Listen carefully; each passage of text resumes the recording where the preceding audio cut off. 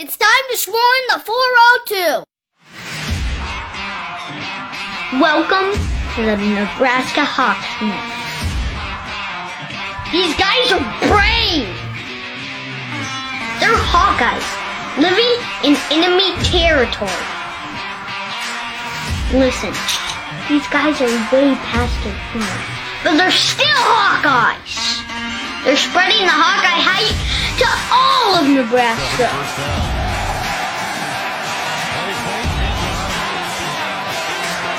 The frost advisory is canceled. Corn huskers, more like corn suckers. Are you ready for this podcast? Let's go Hawks!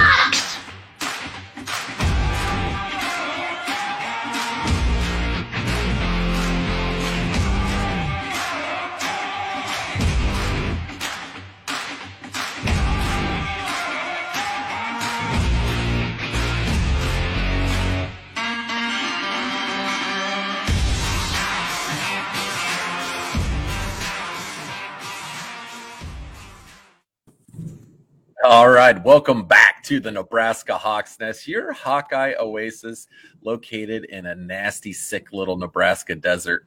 Today, we are jacked. We are super excited to be joined by current Truman State head men's basketball coach, Iowa Hawkeye basketball legend, Mr. Jeff Horner. How's it going? It's going good. So I'm pretty pumped up after that introduction too. So it's get going. I'm glad you specified that wasn't your guys' kid. So that was good. I liked it. We had to, because it was like every interview we've done. The interview, we spend the first 5 minutes talking about how that's not our kid and how we set the whole thing up. And he, the Hawkeye Hype kid's awesome. He does a great job, and he does a lot. He just released his own Hawkeye Hype video for the year. So, wow. Yeah, he's gotten to be a pretty big deal. So, but speaking of gotten to be a pretty big deal, Coach, for all the Hawkeye fans that may not know, I'm pretty sure mostly everyone does know, update us on where you're at in your career right now, coaching at Truman State. I've been there. It's a beautiful campus, Division II program. Tell us about how things are going there and how the family is.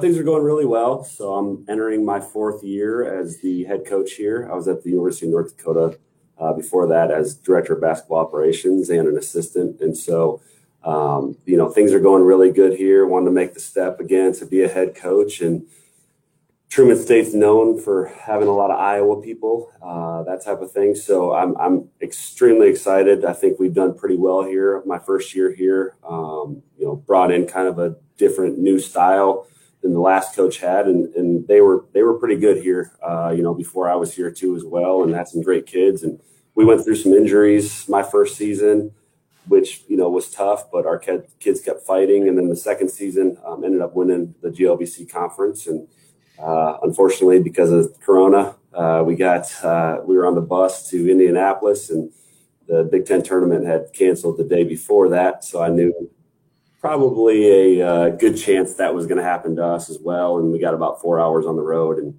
got told to turn back. And then last year, we were fortunate to just get to play basketball at all. We had a really good season, won the conference again. And then we were able to get to the Elite Eight, which they haven't done here, for a while now. I think 1999, that was the last team that went to the Final Four here at Truman State. And so it's been an awesome ride so far, and I'm pumped up to get this season going. We got a lot of guys back from last year, and ranked 6th in the country right now, which is awesome, but it also puts a target on your back too as well.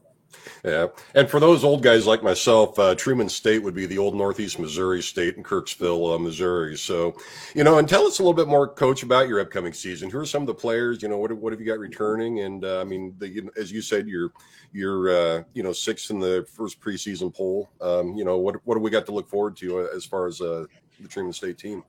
Yeah, well, just talking a little bit about, who we lost last year. We lost our point guard. His name is Turner Scott, who also is a Valley grad, which we might get into a little bit later. So I'm not a Valley grad, but coached there and Coach Turner. And he was kind of the glue that kind of kept everything together. 6-foot point guard, maybe 5'10". I don't know. We'll exaggerate a little bit, but he, like I said, he was our leader. He kept everything together and just really knew how to play the game. Was kind of a second coach on the floor, and so when you lose that guy who plays 35 minutes for you at the point guard position, you got to find, someone to come in and do that. And I do believe that we got 4 guys possibly to be able to do that. And we'd like to play 2 point guards at the same time anyways.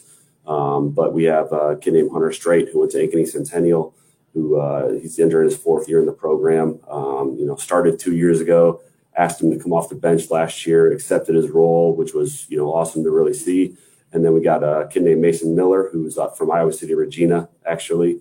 He was the freshman of the year in our league last year and kind of plays a little bit like Steph Curry in a sense. I'm not saying he's Steph Curry, but he's got a quick release. He's probably the best shooter I've ever coached, and that's not a knock on Peter Jock either. So he's just got a really quick trigger. Another kid that we have is Sam Nissen from Prior Lake, Minnesota. He'll be entering his 3rd year here and just a tough, hard-nosed kid. And then we have a freshman coming in, Trey Shear from Montezuma, Iowa, who, he's a freshman. He's learning, but he keeps on getting better every day. And so we got those guys coming in to replace them. And we bring back an All-American, our big guy in Cade McKnight from Grinnell, Iowa, who was the player of the year last year in the GLVC, averaged about, I think it was 18 points, 6 rebounds, something like that. But he's back. And so we're going to ask a lot more out of him, be more aggressive, that type of thing. I know that's probably a lot to ask for a guy who averaged 18 a game, but he's been doing a great job with that. And then we have another kid from Sioux City Heelan, Elijah Hayscamp, our 3-man who started his career at North Dakota and ended up coming here, who really came on late last year for us. And so we're excited about him. And another Iowa guy, Dylan Peters from Davenport Assumption. So he's kind of one of those long, lanky power forwards that, will dunk on you in a heartbeat. And we got a lot of Iowa kids, as you can see. And so we're just really excited about the upcoming season.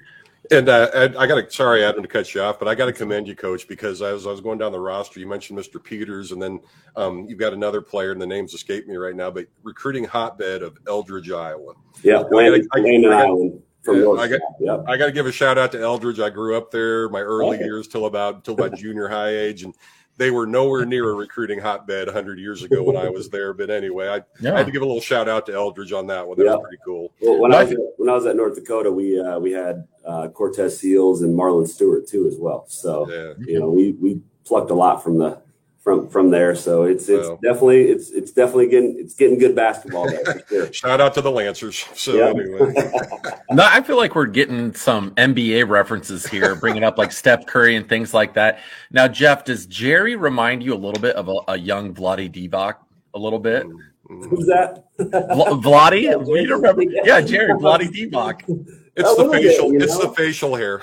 I can see the face there. I think if you had a cigarette, from the sounds of what Vlade did, smoking on the bench, I think that'd be better. That kind of stuff's legendary. He was a crafty looking guy. I mean, down in the post, you'd look at him and be like, that is not a basketball player. He looks like someone that works in a hardware store, and he can play some hoops, but. Sure.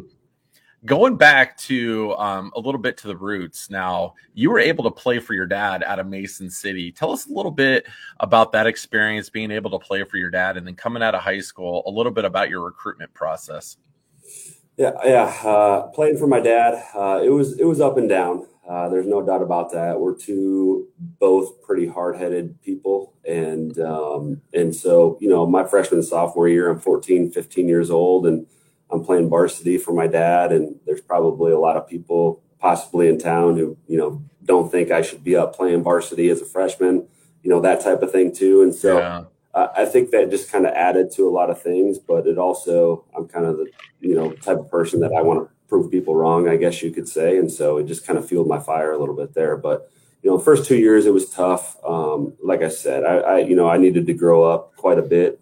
And, my dad was definitely hard on me, and then I think my junior and senior year, we started to see things a lot more eye to eye, that type of thing. Not that it was bad my freshman and sophomore year. It was just, I was just an immature kid, Yeah. And some people would say I'm still an immature kid, but it's one of those things where, I love playing for my dad. I'll never forget the last time when I think it was one of the last state tournaments at Vets Auditorium in Des Moines. We got beat by Ankeny in the state tournament, and him and me were the last ones coming out of the locker room, and just give him a big hug. And it's one of those things where when it's done, you don't want it to end. You didn't want it to end, but when you're going through it, it's like it goes so fast, and you don't want it to ever stop. And it was tough, to have it end like that. But my dad is, I think, a really good players coach. He never told anyone to turn down a shot. So including me, I probably shot too much. So, but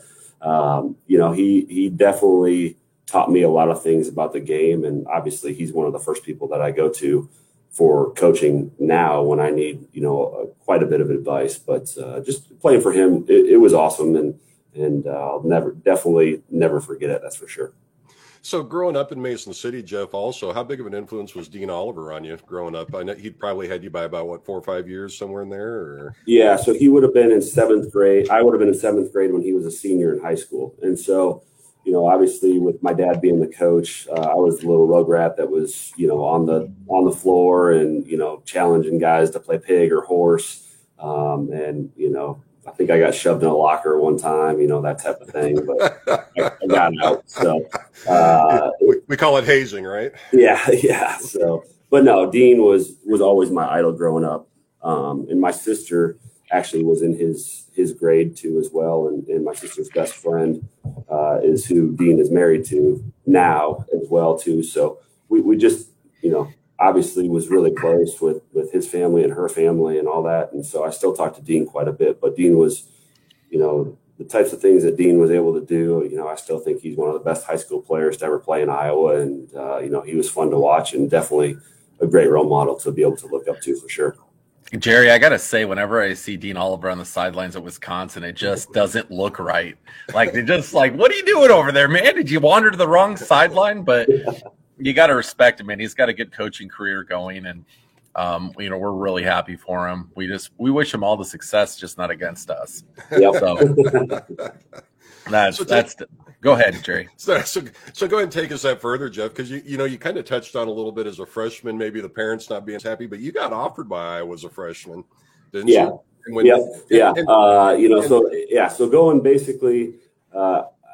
I was in driver's ed, I think, the day that I announced that I was going to Iowa, and I just got done driving in a car with, it said student driver on it. And so,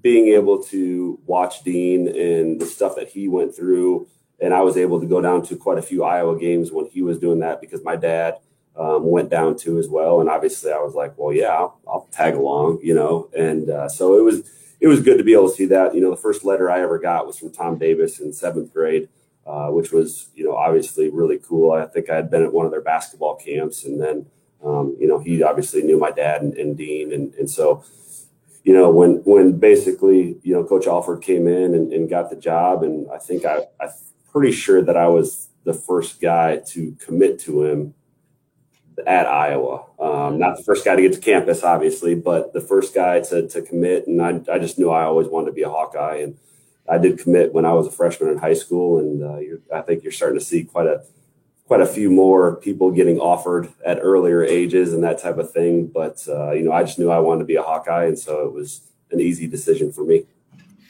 All right, Jeff. Mr. Greg Bruner, just recently, a good friend of yours and a former Nebraska Hawks Nest alum we've had on and interviewed, just got, I believe, his 46th degree from the University of Iowa. Is it, Jeff? Tell us about your relationship with Greg and his educational journey that seems to be just never ending.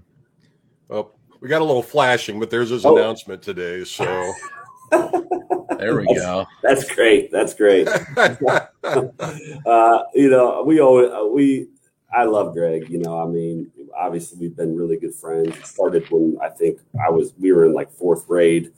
He came up to basketball camp in Mason City from Charles City, and we always went at it. So we were always competitors. And then obviously he grew, quite a bit. Some still think he's probably 6'4", 6'5", even though he's listed at 6'7" type of thing. But he's always been a really good friend of mine, one of my best friends for sure. But I tell you what, he's graduated quite a few times here in the past couple of years.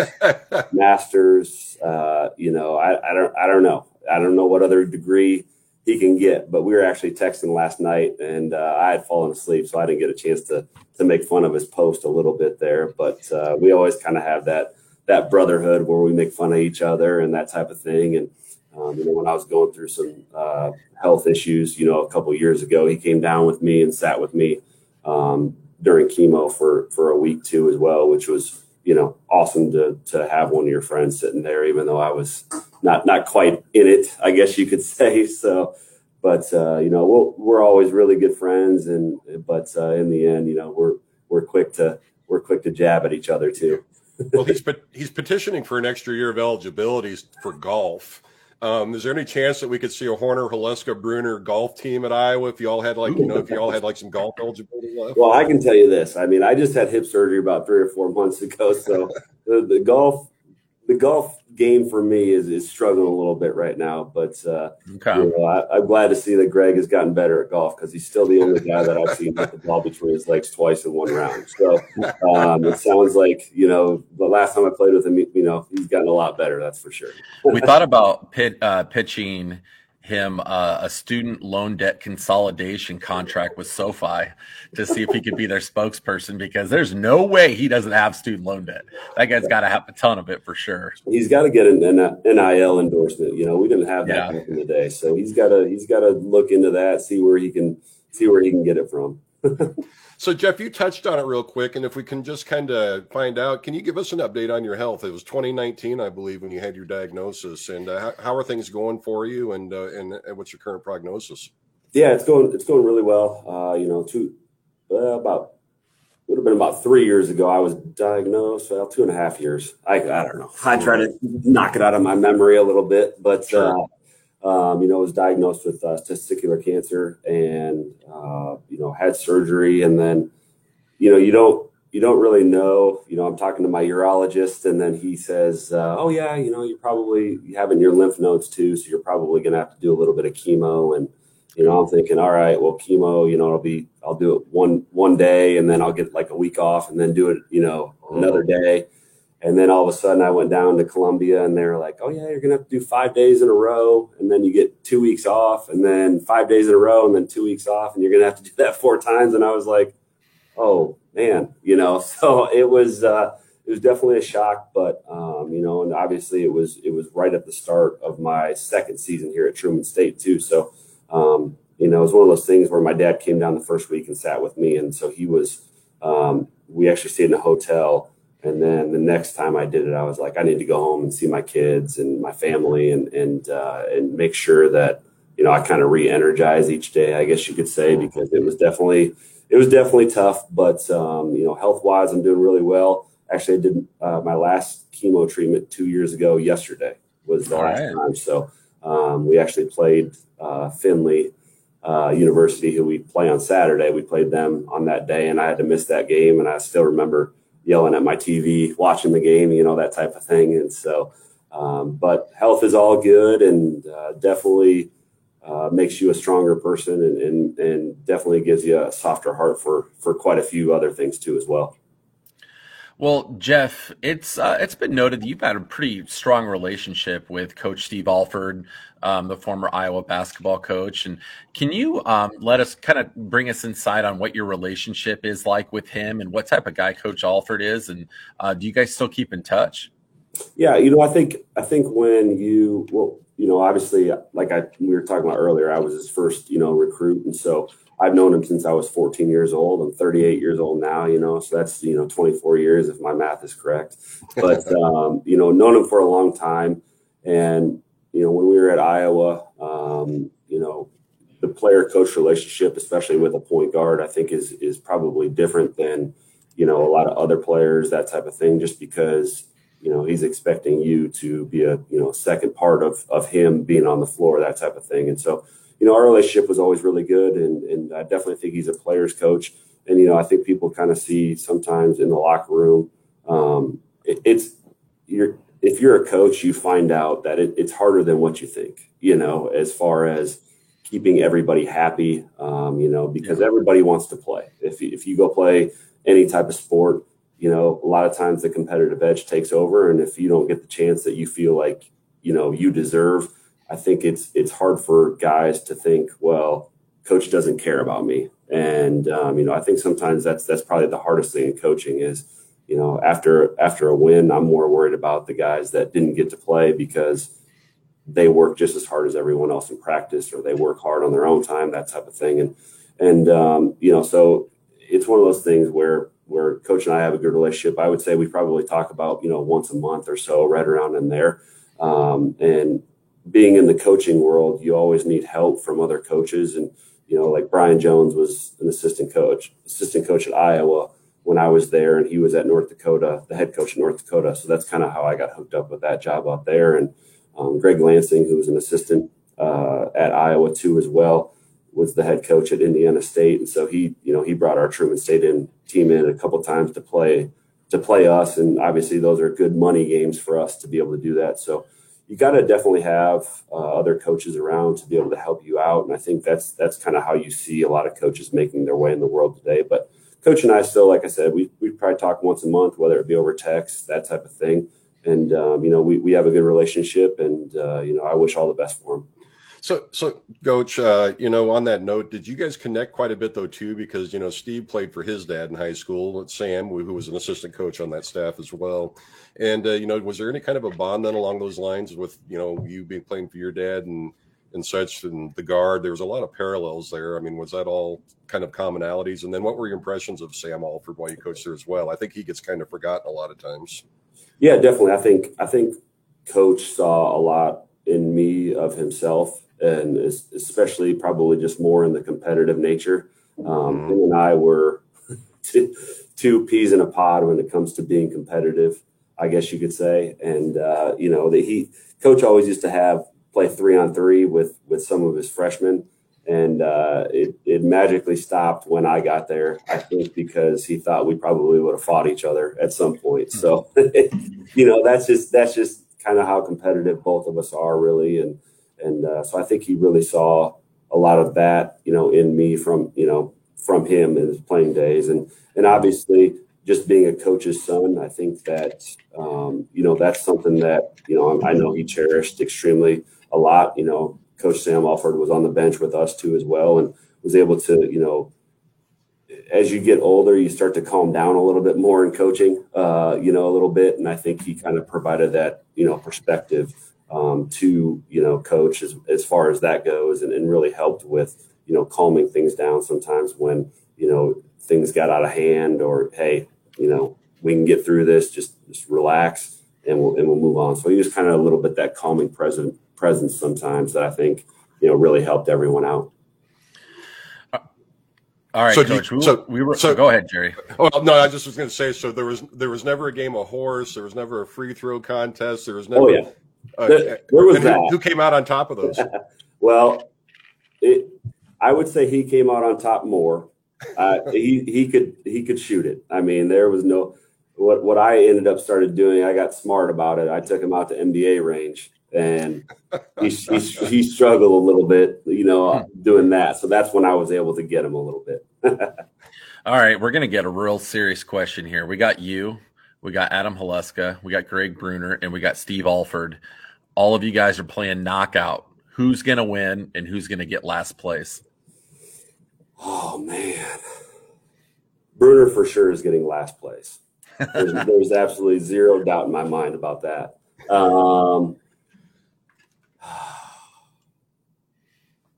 I'll just be nice.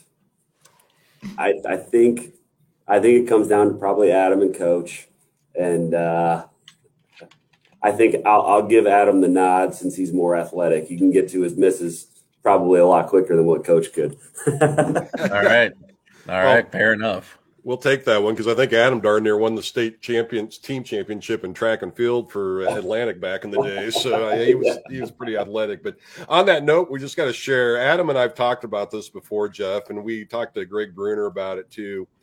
but this has to be one of the sickest photos of Iowa basketball we have ever seen.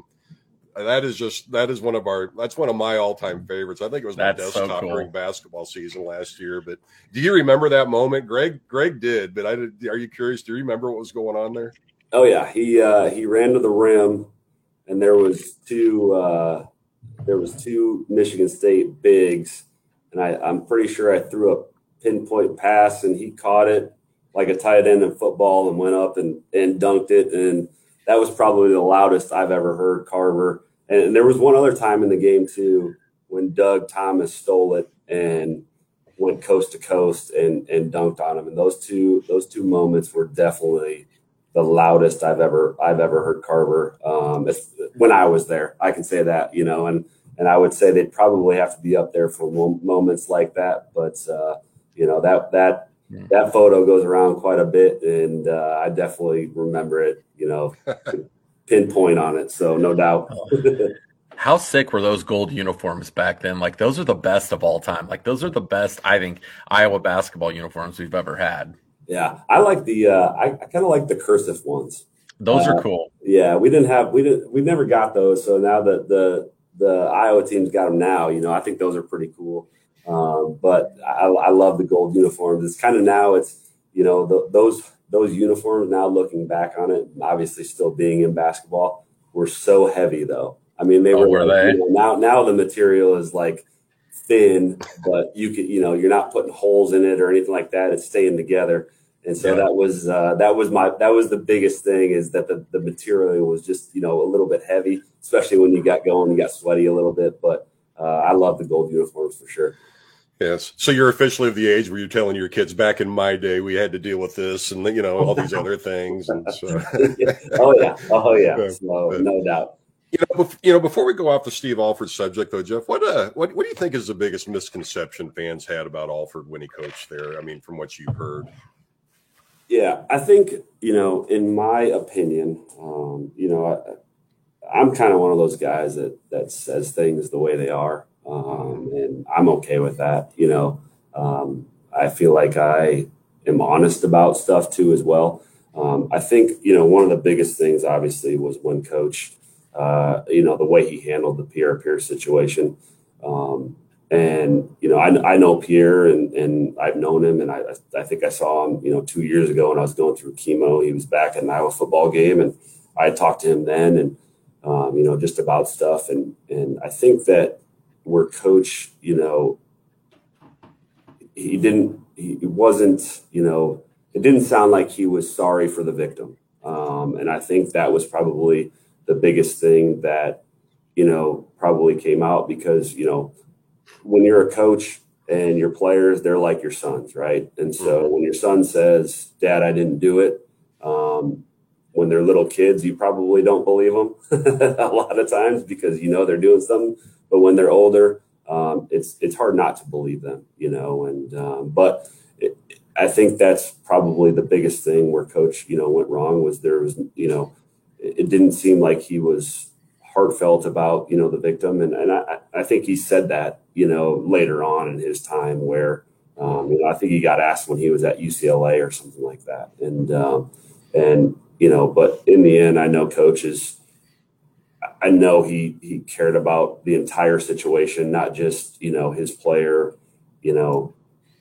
going to jail or anything, it was one of those things. So I think that was, if something like that happened again, I'd believe that he would definitely handle it differently. And so I think that's probably one of the biggest misconceptions, because, people nowadays, I mean, a lot of Hawkeye fans, they struggle with that. And I understand, I completely understand that. And so I think he that's probably one of the biggest misconceptions, is that he was cold-hearted a little bit in a sense, and cared about, himself. And so being in the locker room, I could tell that he cared about me and our guys that were in the locker room. And I think that, he was very guarded when he was growing up, because he was such a big name back in Indiana, that it was, all right, are people trying to use him, those types of things. And so I think those are probably the two biggest things that, I think if Coach had to do it all over again, I do think that he would do things differently. And, I think people would want him to do things differently too as well. All right, Coach. I know you've been asked about this a million times and have spoken on it at length, but we have to at least touch on it. That 2005-2006 run in the Big Ten tournament, how magical that was and how much fun that was to watch. Can you pull us inside a little bit about what that experience was like, what the feeling was in the locker room as you guys went on that run, and just how it felt to make a run through the tournament like that?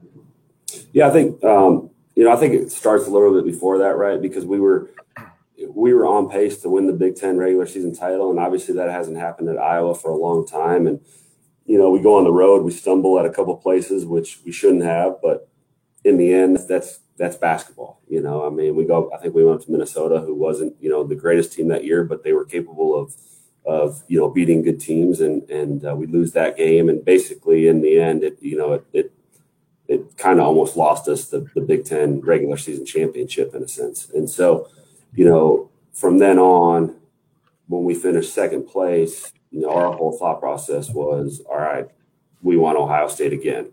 It doesn't matter when it's going to be or anything like that. We want to be able to play them. And so we knew we were going to have to, get to the Big Ten tournament championship to do that. And, we come out and we play the team that basically ended our chances of winning a Big Ten regular season championship in Minnesota. And they came out, they had played the day before. And I always think that if you get to play in the arena the day before, the second game is easier than the first game. But I think when you get to that third day and you try to play, I think it's tough on the legs and that type of thing. But the second day is always the scariest, in my opinion. And so we were able to go out. We played really well. And then, we obviously got the win. And then we playing against the Michigan State team who just runs and guns and is super athletic. And, we come out on top there. We grind it out. And then, we get who we want in Ohio State with Terrence Dials and Jaquel Foster and those guys. And so it's like, all right, well, we only got to play you once during the regular season. We beat you and you're the Big Ten champion. So let's go. And that's where we were kind of at with it because, it's hard, right? Like that year we go 2-0 against Ohio State, in the regular season and then the Big Ten tournament. And so we're just thinking to ourselves, well, the Big Ten regular season championship got away from us. But being in there and just seeing all the Iowa fans going crazy and wild, I'll never forget it too. After we won, we were coming off the floor and some guy gave me a kiss on the cheek. He's like, "Go Hawks," I was like, yeah, water's being thrown all over the place and stuff. And it was definitely the best moment I've ever had basketball wise, especially playing that, you'll always think about it. You'll always remember it. You still see photos of it. You still see sometimes you go somewhere, just a random place in Iowa, and they got pictures up of, Brunner hugging me or, us getting the Big Ten tournament trophy. And it was awesome. And, I was just excited to definitely be a part of that. And, unfortunately it didn't end after that the way we wanted it to, but, it's one of those things that, it's a moment that you'll never forget for sure. Well, and touching on Northwestern State game, we have to relive that as Hawkeyes. We have to relive that shot. It seems like year in and year out every time they show the highlights. But contrast it emotionally, Jeff, because it was a hard fought battle. I think Greg had talked to they were more of a veteran team than what everybody realized and such. And take that you go from the highest of high on a Sunday, and then the following Thursday, Friday. You hit that. How difficult was that for you as a player to process all that? Yeah, it was hard, especially because I think when you play sports, a lot of people, you obviously want to win. Right? That's the biggest thing. That's what players and coaches and fans, we all want, is for our team to be the best.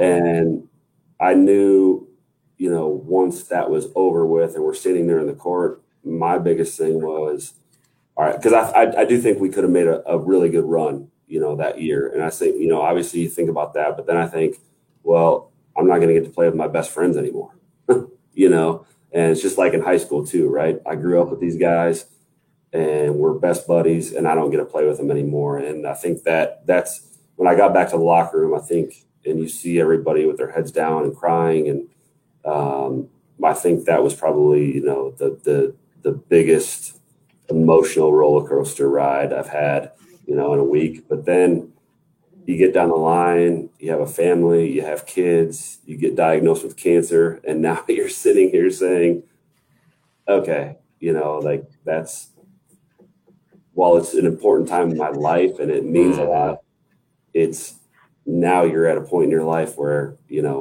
other things are definitely more important than a basketball game, and I know that's hard. Trust me, I think about it every single day. I'm like, God, that sucked. Well, and I know fans get that too, so it's just tough for sure. But that, to that point, as a 22 to 23-year-old, your sample size of life is nowhere near what it is like what you've said right now. So it's easy to understand. And I mean, that was so much of a part of your guys' identity back then when you played. So, I mean, that's always kind of why I like to ask the question about, just, how difficult was it to process those things for you guys where that was such a big part of your identity at that moment? Yeah, for sure. And I think too, I think the way, we faced the media after that was indicative of the people that we are too. I think that, could have easily just, put a towel on and went to the shower and said, I don't want to talk to anybody. But, our whole team faced the media and I was just, those are things that you become more proud of as the years go on for sure. All right, Coach, I've been perplexed on this for a long time, and I want you to set me straight, okay?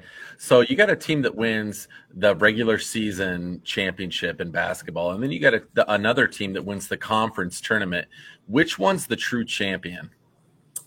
I think it's the regular season champion. That's my opinion on it, because I think once you get into a tournament setting, and this is also the case in a regular season, anyone can beat anyone, but I feel like it's definitely a bigger sample size.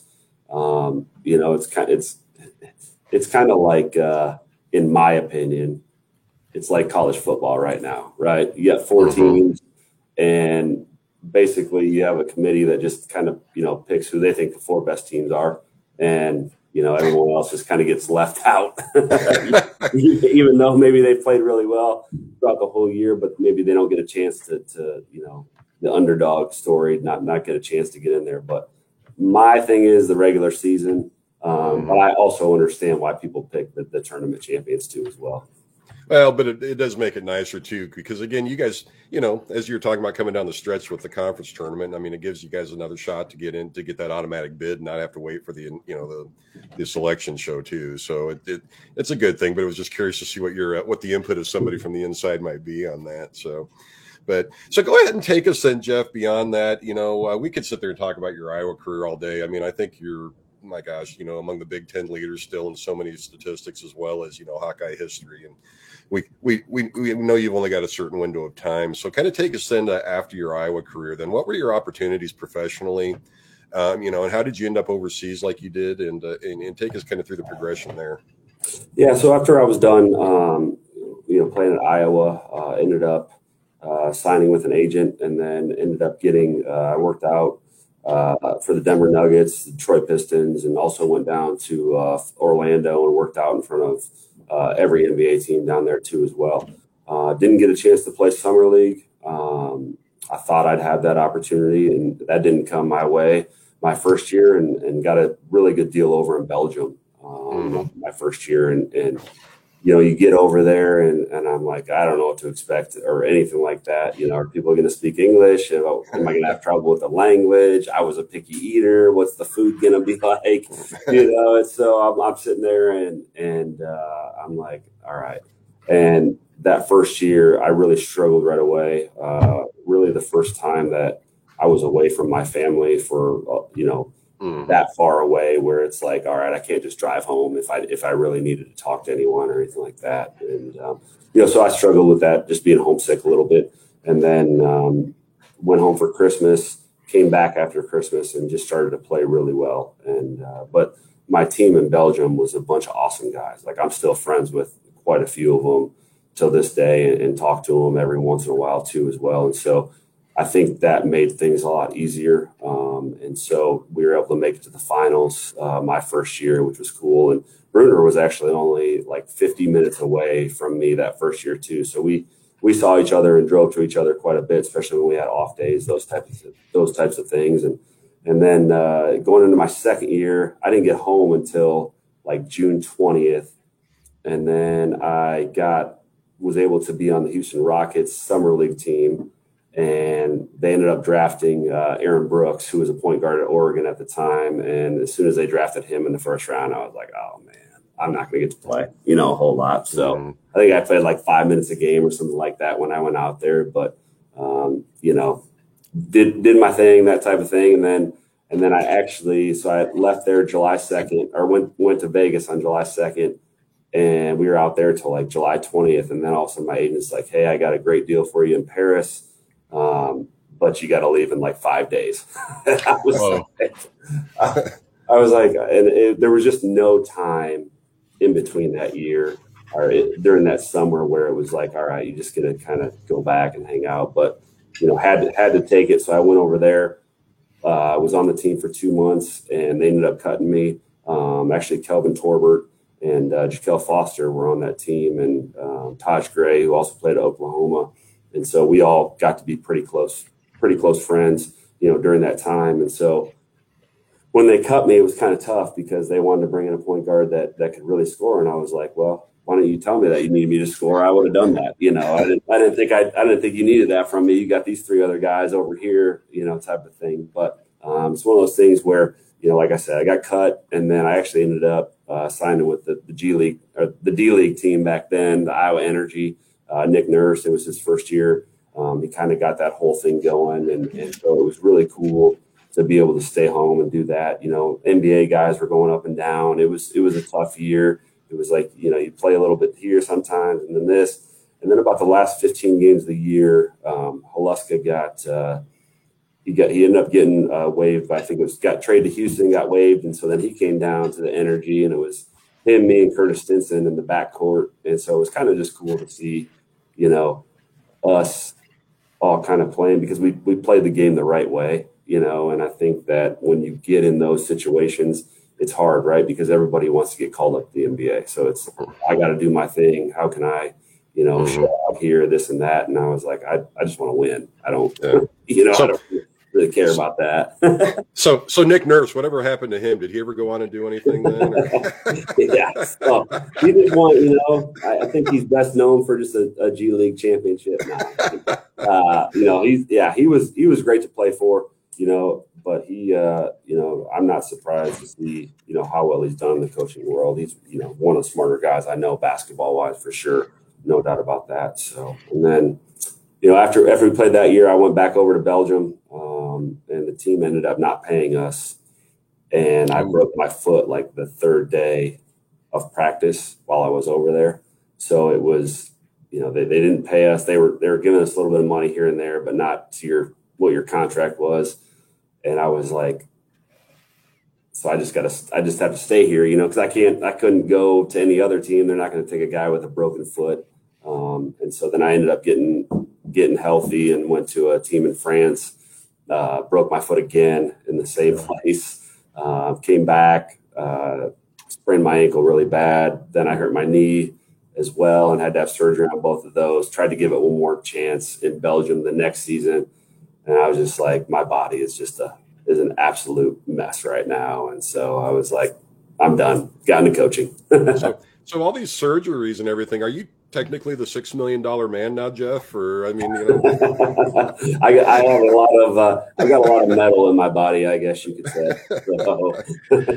All right, Jeff, to wrap things up, we're going to need to get a good story out of you with you and Greg and Adam.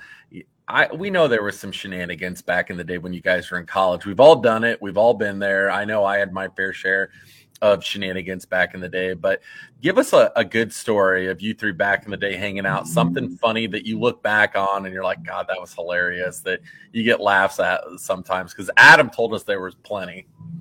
There are. I'm trying to think of one that's just like, the one, I guess. So, I mean, in the end, a lot of them are probably inappropriate, but they probably all had to do with us picking on Bruner. So I mean, one time when we were playing golf, I mean, he hit the ball between his legs twice. That is an absolute true story. And he also, I believe, hit one in the pool at the Riverside Casino too, as well, on one of the holes too. But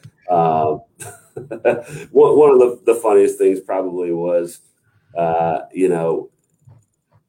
we always had shampoo and stuff in the showers, and Bruner would, for some reason, wash his hair, and we didn't have any. So it was one of those things where he would be washing his hair, and we'd put shampoo over it, and he kept on wondering, where's all this soap coming from? It's still going and stuff. And so and he just could never quite figure it out. He'd come out of the shower, his eyes would be all red and all that kind of stuff, and we just keep going on about our day. So it was definitely there was a lot of shenanigans, no doubt. And I would say that probably me, Jack Brownlee, and J.R. Angle were probably the host of many of those things. Well, one more quick thing I wanted to ask you, Coach, too, and we know you're on limited time here, but when you coached at West Des Moines Valley, you got into the coaching ranks, and you coached a young Peter Jock. What was that experience like? Did you see could you tell right away what he was going to bring to Iowa when he went on to the collegiate level? And who won the shooting contest between you and Peter back in the day? Yeah, that was that whole story is kind of amazing. So I think it was going into his junior year. He had patella tendon surgery that kind of hindered him.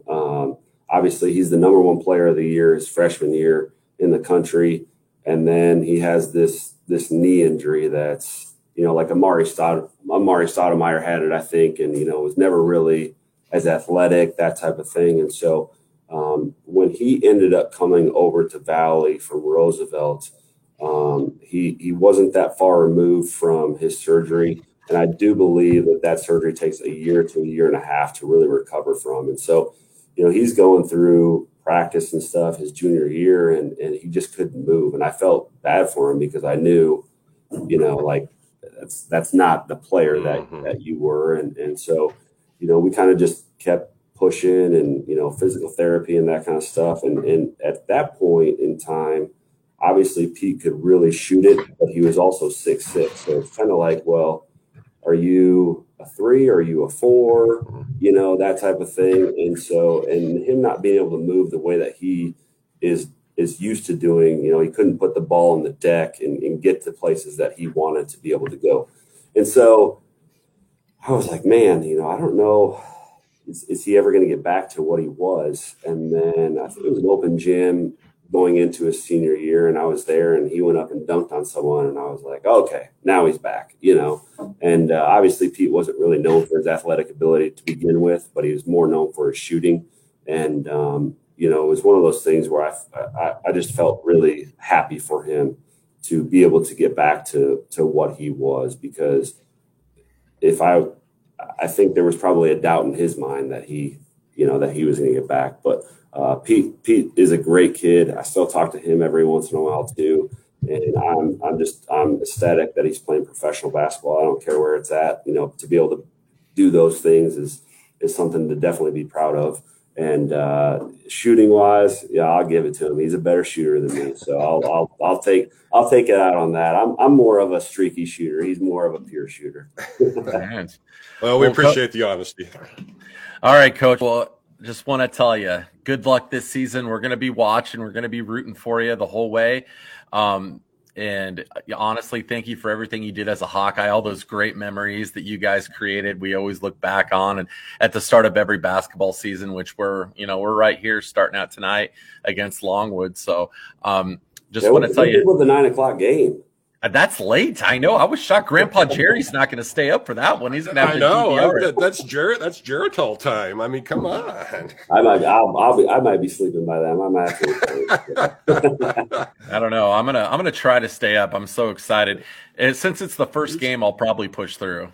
Still got the youthful family to wear you out. Mine's just called physical demise. So yeah, I just kind of don't sleep anymore because someone's always jumping on me or something like that. So all right, Coach. Well, hey, good luck this season. We're going to be watching you, and thanks for coming on to the Nebraska Hawks Nest. We appreciate it. Thank you, guys. I had a lot of fun, and I think it's awesome that you guys got a podcast in Nebraska Hawks Nest. So that's the best. You got to keep the Hawkeye spirit alive out here. If you ever need any recruiting connections in Nebraska. Adam's got them. So, I'm sure he'd be more than willing to help you out there. Anytime you got a player, you just let me know. All right. I'll shoot him your way. Thanks, Coach. Thank you, guys. Go Hawks. Go Hawks.